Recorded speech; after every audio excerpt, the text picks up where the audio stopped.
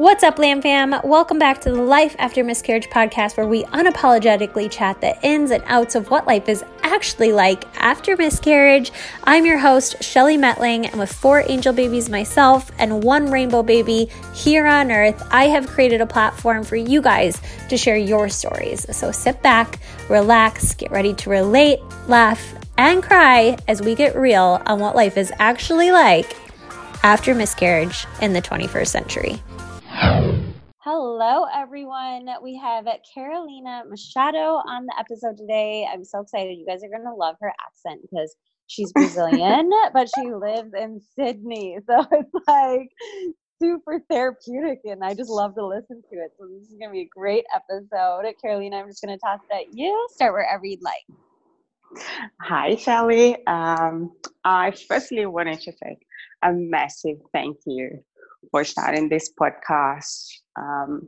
I listened to all of the episodes, and I listened to all of the new ones, and it has helped me so much. So I think the first thing that I wanted to say was thank you. Yes, thank you for just taking the time to say that. It means everything. No. So I'll follow the protocol and start my story with a little bit of my background and how everything happened, how I fell in love with my partner and everything. So I moved to Australia the first time 12 years ago. I was 24, and I just wanted to live overseas and have an experience in another country. So I came here, lived here for a bit, moved back to Brazil, and I was there for about 3 years, between 2012 and 2015. And funnily enough, I met my partner, who is Australian, while I was living over there. He went to Brazil for the Soccer World Cup in 2014, and he just decided to spend 6 months there, like just traveling and spending time and really immersing himself in the culture. And we actually met the month that he was coming back to Australia. So we kind of only spent 2 weekends together, and we are a Tinder couple. So we are the modern couple. And it was just one of those things that you never think that is gonna go anywhere. But I had made my decision to come back to Australia, like before I met him. And I was moving back to Sydney. And he's from Perth, and Perth is on the west side of Australia. So it's about 5 hours flight from Perth to Sydney.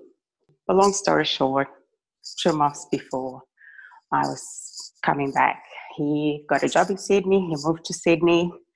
And then when I arrived, we were just like, well, we're both in the same city, so let's give it a try. And this was 4 years ago, and we've been together since.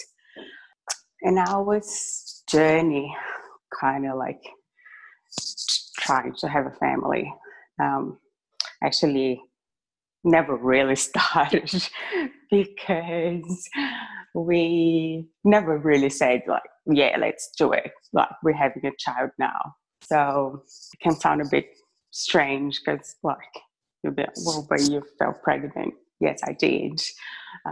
But the first time that I fell pregnant was in March last year, 2018. So I came off the birth control pill in December 17. And then I just downloaded one of those apps that you track your period, your fertile week and everything. And I was just using that app, and I had no idea like about your fertile days and anything. I was just like, you learn it in school, but for some reason it just like, really? Once you get older, you're like, I had no idea. Yeah. And I was just like, it's like 7 days, but I had no clue like which days were like the most dangerous. So anyway, March last year, I fell pregnant the first time, and it was a bit of a funny thing because I always had a feeling that my first pregnancy, it wasn't going to go well, and simply because my mom had 2 miscarriages before she had me, and when she had hers, she was only 23 when she had her first one. And then the second one was, I think, similar to some of yours, like some of the stories on the podcast. So she fell pregnant the first time, and then she had a miscarriage, and she fell pregnant, I think, 4 weeks later, or something like that, and then miscarriage again. So I had that feeling that for some reason my first pregnancy could be a bit of something that wasn't going to go well. But anyway, when you get that positive result, you're just like, whoa, Jesus, what's going to happen now? So I got really excited. But Michael, my partner, had left, like when I first got the positive, he had left a week before, and he went to climb Everest. And what? Yes. Yes. Not like go to the top, but he did the base camp, which is already massive. So cool. Yeah. Yeah. So when I got the positive test, I was like, holy shit, how do I tell him? Like, or do I tell him, or do I wait until he comes back? So I decided to wait because it is something really full on, like to climb all the way to base camp. And I was like, I don't want to put him into stress, thinking that, oh my God, she's back in Sydney by herself, because I don't have any family here. His family is not here. His family is also in Perth. So I was basically here on my own. I've got friends and work colleagues and everything, but relatives or someone close, there was no one. And it was really hard for me to make the decision if I would tell him or not, but I decided not to. And then I remember the first blood test that I had, my results were only like 12, the BHG. Mm-hmm. And I was like, well, that's low. But like in Australia, you first go to a GP, and the GP was just like, well, it's normal. Sometimes it takes a little while to start really doubling or, becoming a high number. So I was like, okay. So 2 days later, I went back again, got another one done, and the second number was something like 34. And then I remember she called me and she's like, look, your numbers are not progressing the way that I would expect. She said, it's now been 4 days since you had your first one, and it's only went up to 34. So she's like, I don't want you to panic, or I don't want you to start thinking that something will happen, but it might happen because it wasn't, I think she kind of knew that I was going to have a miscarriage, but she didn't want to say it straight away. She just said, look, let's just do it again tomorrow, and then we'll see the results. And I did like the next day, and I think it was like 86 or something. So it wasn't really progressing. And that same day when I came home that evening, I started feeling the cramps and back pain. And I was like, well, this isn't any good.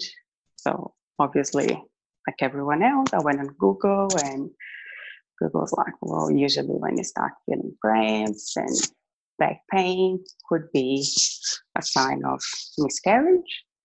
And I remember waking up in the middle of the night, and I went to the bathroom and I saw blood, like real blood. So I was like, yeah, this is it. This is a miscarriage. I was shocked and devastated, and I didn't know what to do because I was like, well, now I didn't tell Michael that I was pregnant, and I'll have to tell him that I was pregnant and I had a miscarriage. And he hasn't been here this time. Why do I go through this? So it was pretty hard. But I called my parents and my mom because she's had two. She was like, look, these things happen. And she just tried to give me a bit of comfort and sort of like say, look, I've had you, I've had your sister. So don't think this is the end of the world. And I'm sure that you can try again and you guys will have a child and everything. So I had a couple of pretty bad days that I cried and I was like, why did this happen to me? And I didn't do anything wrong, and like what everyone goes through. Mm-hmm. But at the same time, I was kind of like, well, but I had that feeling even before that this may happen to me. So I guess my first miscarriage was obviously sad, but I think the second hit me much harder. So yeah, long story short, Michael came back and I told him I was pregnant, I had a miscarriage. He was like absolutely shocked because again, we were not trying to get pregnant. It was sort of an accident. But anyway, life went on and I kept tracking my period and everything with the app. But I started sort of like testing the app. So I started like, well, the first day of my fertile window might not be too dangerous. So let's see what happens. Yeah, you're like kind of like more okay with it. Yeah. It's like after the first miscarriage, we both were like, look, if it happens, we'll have a child, and whenever happens, we'll be happy. And yeah, like not that we were actively trying, but we were kind of more like open to it if it happened. Yeah. Yeah, let's go ahead. Oh, I was gonna say that's what I always say about my first pregnancy. I was like, the good that came out of it is it made me more open and realized how much I wanted to be a mom. Because I wasn't necessarily there before that. Right. Yeah, I think for us it was a bit the same. And so we were just like, yeah, if it happens, we'll be happy. But we have few things that we want to do, like we might move overseas again because Michael is trying to get a job in another country. He works for a big bank, and there might be an opportunity for us to spend a few years somewhere else. And I guess I was thinking process like, well, if we fall pregnant before and then like moving to another country halfway through your pregnancy, you start with one GP or with one OB, and then you have to change to a new one, a new health system, etc. So it's just a bit like, well, should we wait or we do it now? Anyway, long story again. April this year, with the testing the app, I got pregnant again. And I was actually due for a pap smear, and the day that I was supposed to go, my period was 2 days late. And I'm like, well, my period is super regular.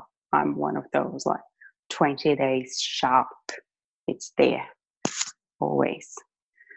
So because it was 2 days late, I was like, maybe this month something happened. And I didn't think that I was pregnant because, again, I was using the app, but I was sort of playing with the fertile window, like first and last day, and just like, no, I've done it before and it didn't happen. So I said, well, to make sure that it's just something not pregnancy, I went and bought one of those chemist tests, and I took it in the morning, the day that I had the appointment, and it was positive.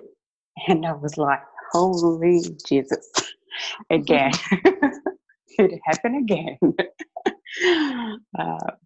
So I was like, again, super excited. And I was like, well, because I'm already going to the doctors, I would just ask her for a blood test rather than do the pap smear.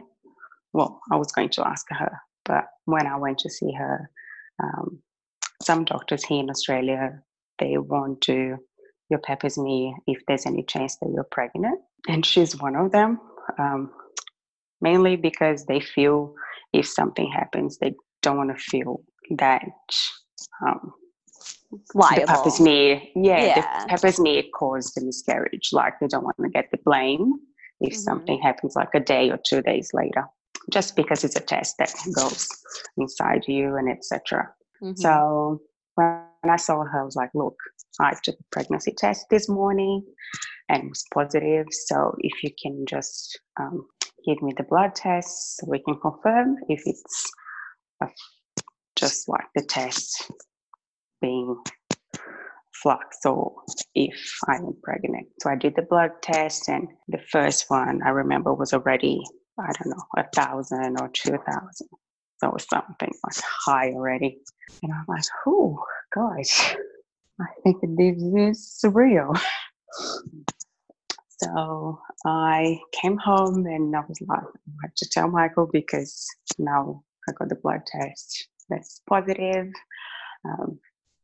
So in Australia, they have something called Australian Football League, and it's kind of like a rugby, but it's not a rugby, like it's the Australian version.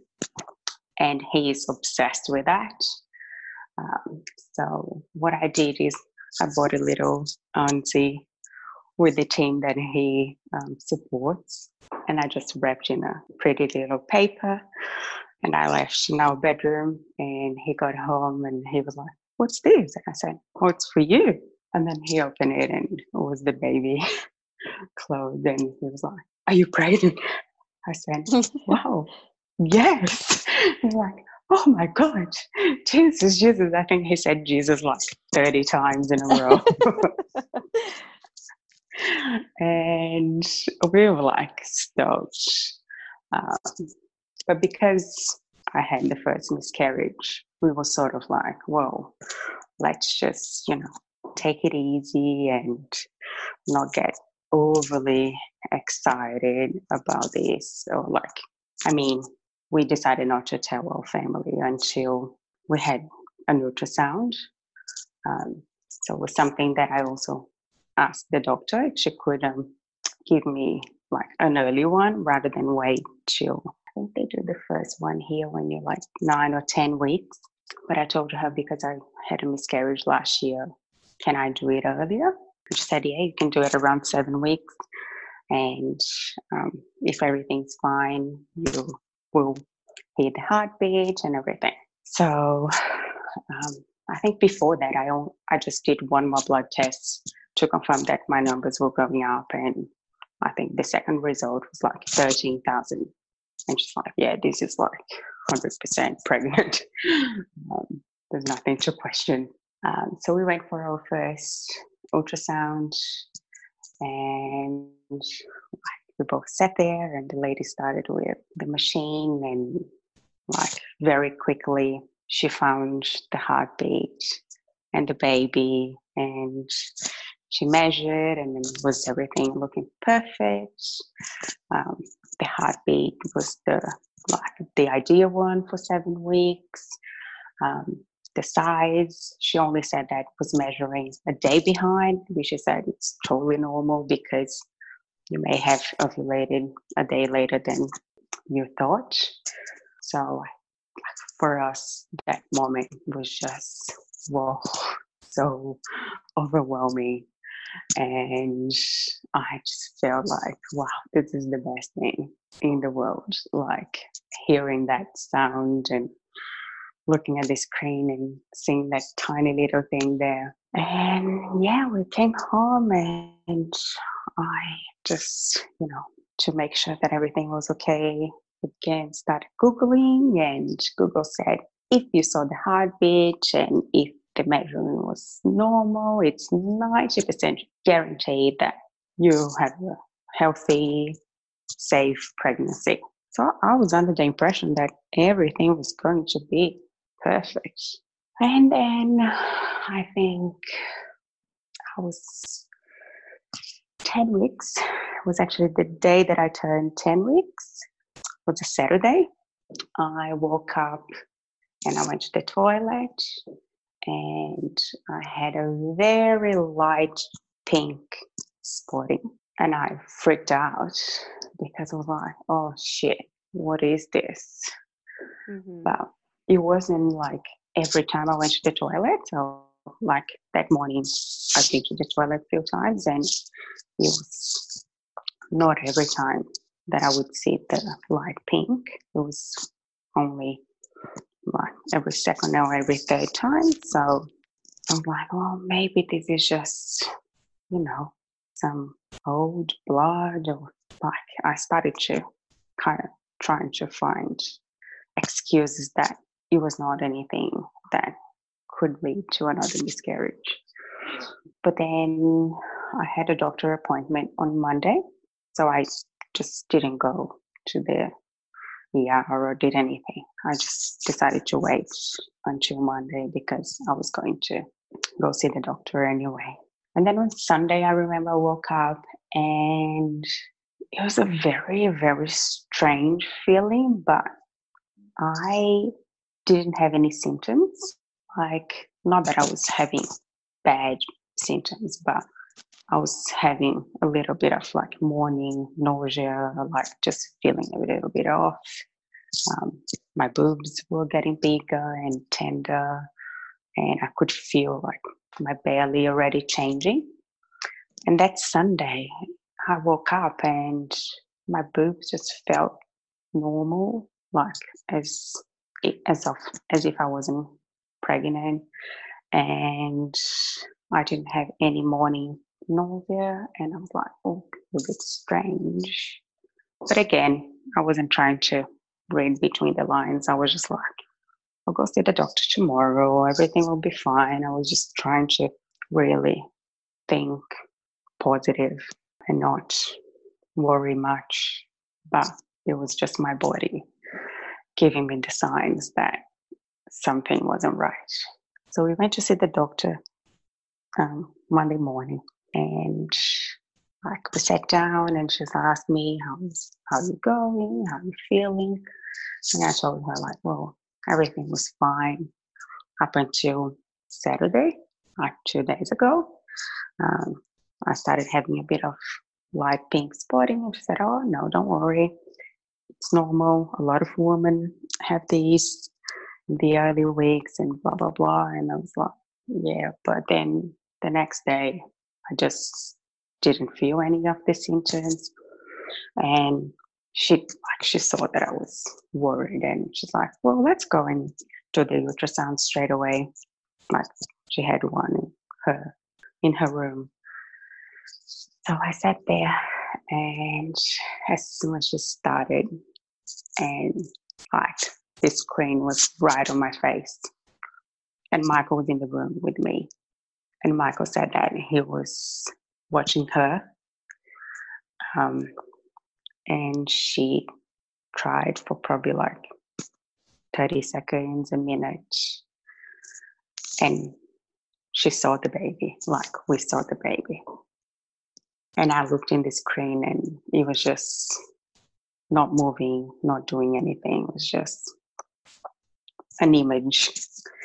And she tried hard and around and around, and Michael said that he could see on her face straight away that something was wrong.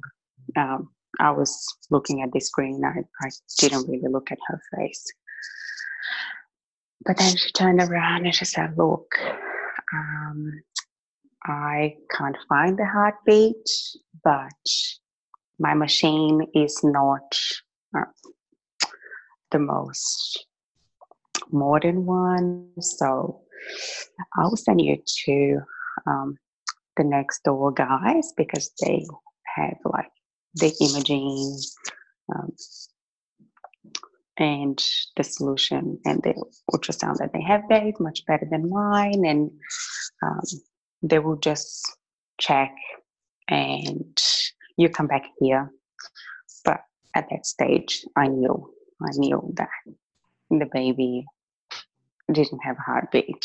Like, she tried and tried, and it was obvious, but she just didn't want to say it straight away. So we went to the next door room, and it was another lady. Like, she was super lovely, and she just got her machine on and started checking, and it was the same. It was just like the baby there, but nothing happening, like no movement, no heartbeat. And she she was silent in the beginning, and when I just started looking at that image, I just burst into tears. I could not hold off, and I was just crying and crying, and she just touched my arms and she was like, I'm so sorry. She said, look, I've been through this, and I've got 2 beautiful children, so I'm sure that you will have one. And she said, I know it's so hard and so sad. And she actually had like tears in her eyes too. So she spent the next 5 minutes just like measuring the baby, measuring everything, and I was sobbing. And she left us, just Michael and I, in the room for a bit, and we both just cried and cried and cried. And it was like, I don't know, the worst thing that I've ever been through in my life. Because I was 100% sure that I was having that baby. And I bought clothes. I started like thinking about names and what we're going to do. We had decided that it was going to be a surprise. We didn't want to find out the gender. So I started buying like neutral baby clothes. After the first ultrasound, we told our family, told my parents back in Brazil, my sister, she's got a little boy that is 2. And yeah, like everyone was super excited, and my parents were actually like planning to come over for the baby's birth. And yeah, it was just everything like this beautiful plan, and everything was going to work so well, but no, it didn't. Yeah. It's like taken away. It's just like robbed. Mm-hmm. The feeling was just, it felt like someone was really like stabbing me. Like, it was a pain that I have never felt. Like, as I said, I think my first pregnancy, because I had that at the back of my mind, I did feel sad and I did cry, but it wasn't like this one. Like, this one hit me so hard. And I was just like, why? I think my first, when I got home after that appointment, oh, well, actually, I went back to see the OB when it was confirmed that there was no heartbeat. The baby actually stopped growing at 9 weeks. So it was a week before the appointment. And the doctor told me, you've got two options. I know you guys in the US, you usually get offered to take the pill, but here she only offered me the natural or the DNC. I don't think they really recommend you to take that pill, which I think it's great because the stories that I've heard on your podcast are just like terrifying. I know. I'm like, if anything, I have learned not to take the pill. Is that pill? Definitely. Never. So she actually told me, she said, look, because you've had one miscarriage already, even though you're only 6 weeks, I forgot to say, I was only 6 weeks, actually like 5.5 when I had the first one.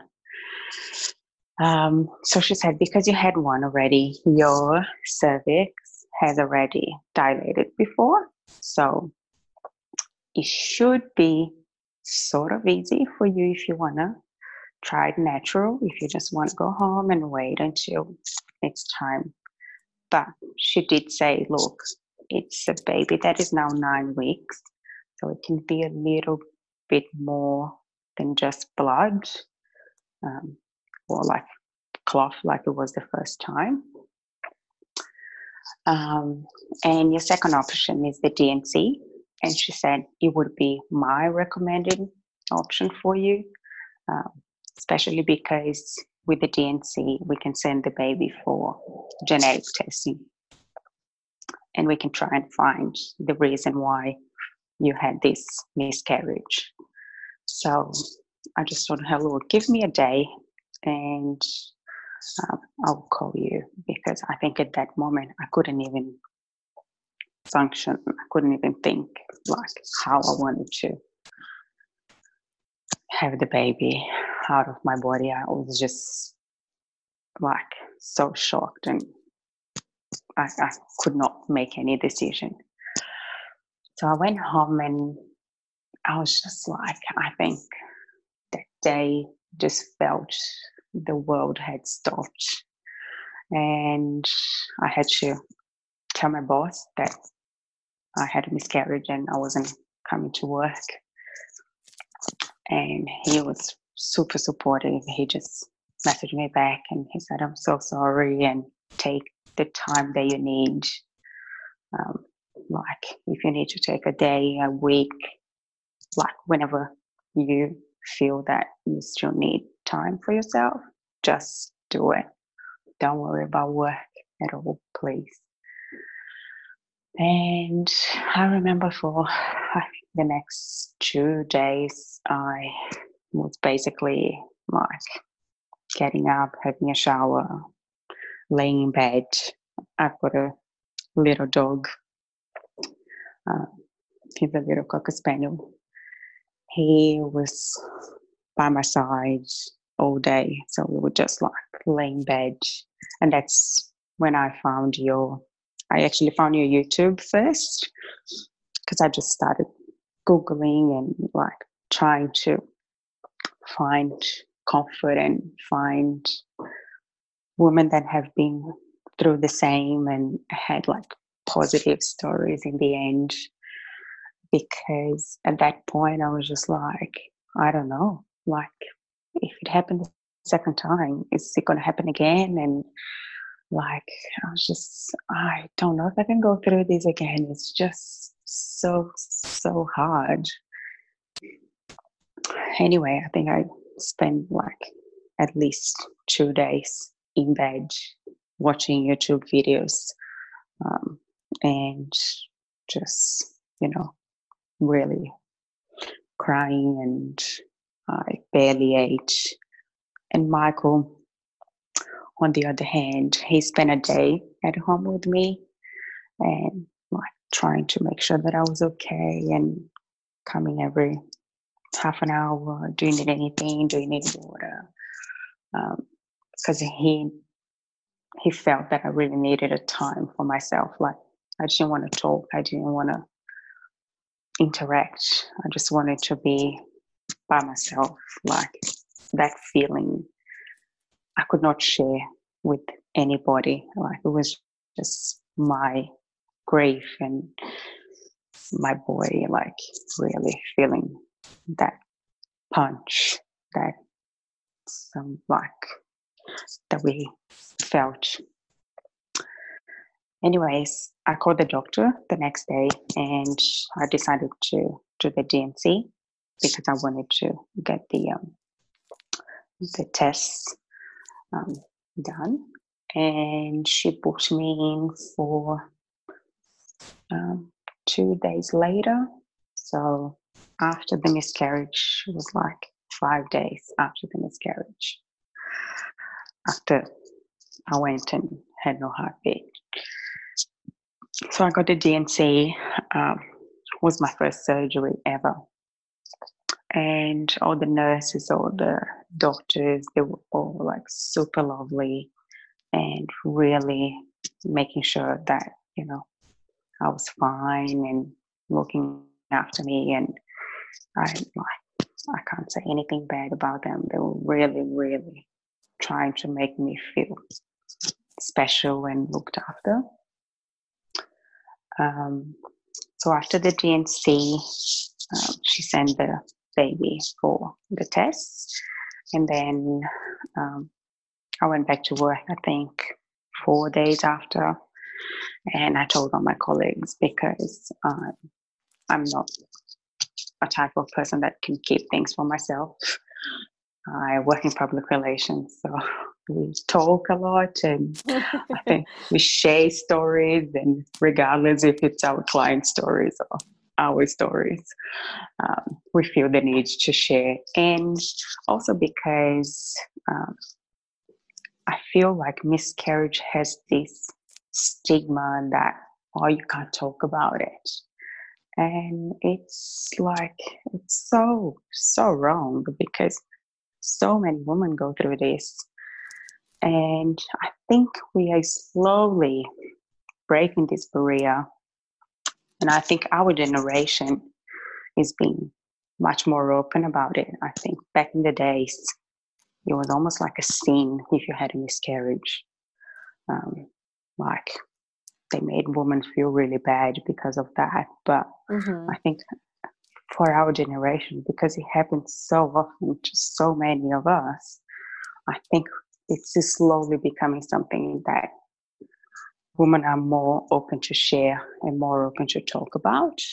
And I think it's a massive benefit for all of us because, like, as I said, finding a podcast gave me so much hope and so much information, like things that I would never ever know. And like listening to the other women that have spoken about it, you start learning about all the blood tests that you can do, like the folate and the folic acid and everything, like things that are not spoken. So I think it's really great that, more women are feeling okay to speak about their miscarriage and feel that, it's not the worst. Like, it is the worst thing for us to go through it, but I mean, it feels good to talk and to share because you can help another woman or, someone that is going or will be going through it one day. Yeah.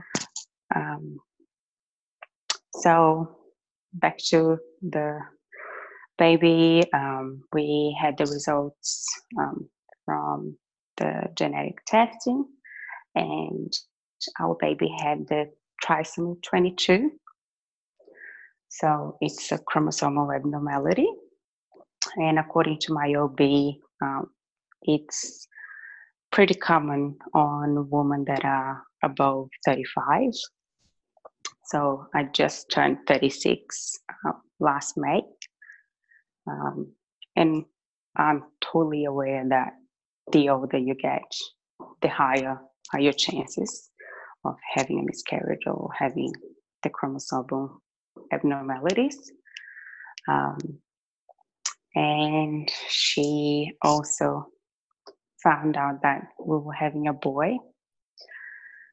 And it's like amazing that I knew from day one that was a boy. Yeah. It was just that motherly feeling. And I knew from day one that this baby was a boy. But she said that trisomy 22 is a non-survival chromosomal abnormality, so I would miscarriage like regardless. So what I Do you just feel like that gave you like some closure, knowing? Well, that's what she's like. When I went to see her, she was like, look, this is like pretty much something totally Out of off your your control, like, out yeah. of your control. It's just true, like your chromosomes with microchromosomes getting together and just not working properly. So she said there was nothing that you could do to prevent this. And I felt like, okay, this is good. But at the same time, I was just like, you know what? I want to do all the tests, like everything that are available, just to tick all the boxes. Because listening to your podcast, I know your story, you had a bit of problem with your thyroid. And then there were other stories with the blood clotting and few things that are so easy to get into either baby aspirin or take the folate rather than the folic acid and like simple solutions.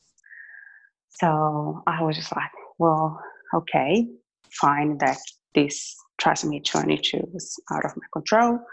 I still want to do all the blood tests just because I want to tick all of the boxes. So we did.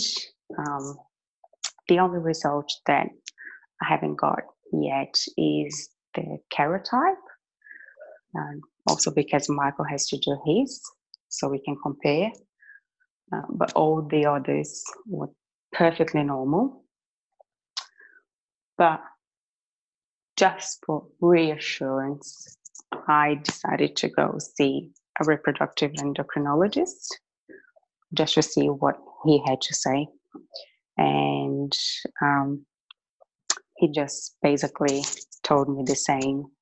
But the only thing that he added to the list was that ultrasound that I think you've spoken about before, the one that they like sort of put a liquid inside your uterus and light it up just to see if there's any fibrosis or clotting or something that it's not easy to see with a normal ultrasound. So I'm gonna do that in a couple of weeks because you have to wait until you get your period, and then you book the first day that you get your period, so they know that you're not pregnant. Yep. And yeah, so that's where we are at the moment. We are not trying, but we have decided that once we get all of these results back, and if there's nothing there, like no underlying conditions that we need to be aware or that we need to treat ahead of falling pregnant again, we will go ahead and do it, and we'll hopefully have a 2020 baby. Yeah. Because I think it's going to be a very special year, being 2020. I think there's something about it. About it, yeah. And I think we'll be pretty cool for the for the Yeah, kid to say, I was born in 2020. I agree. Oh, that's awesome. You are like a true story of advocating for yourself. So I'm super proud of you for doing that.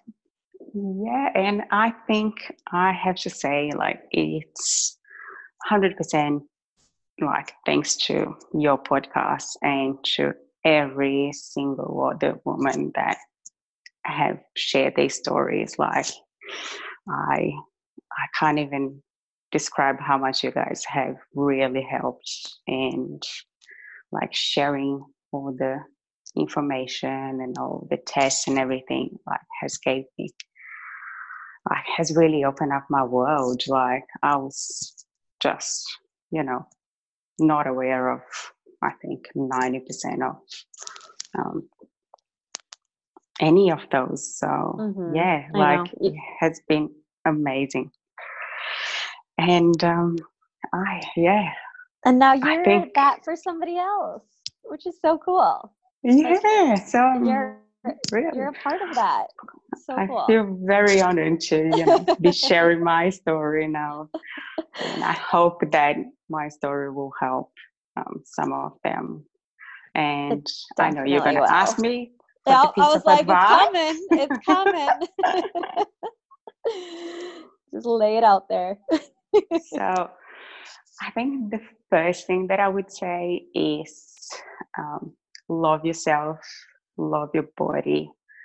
Um, I know it's so hard for us to understand uh, when we have the miscarriage, but I think maybe 2 or 3 weeks ago, you had an Aussie woman there that was a yoga teacher, Mm-hmm.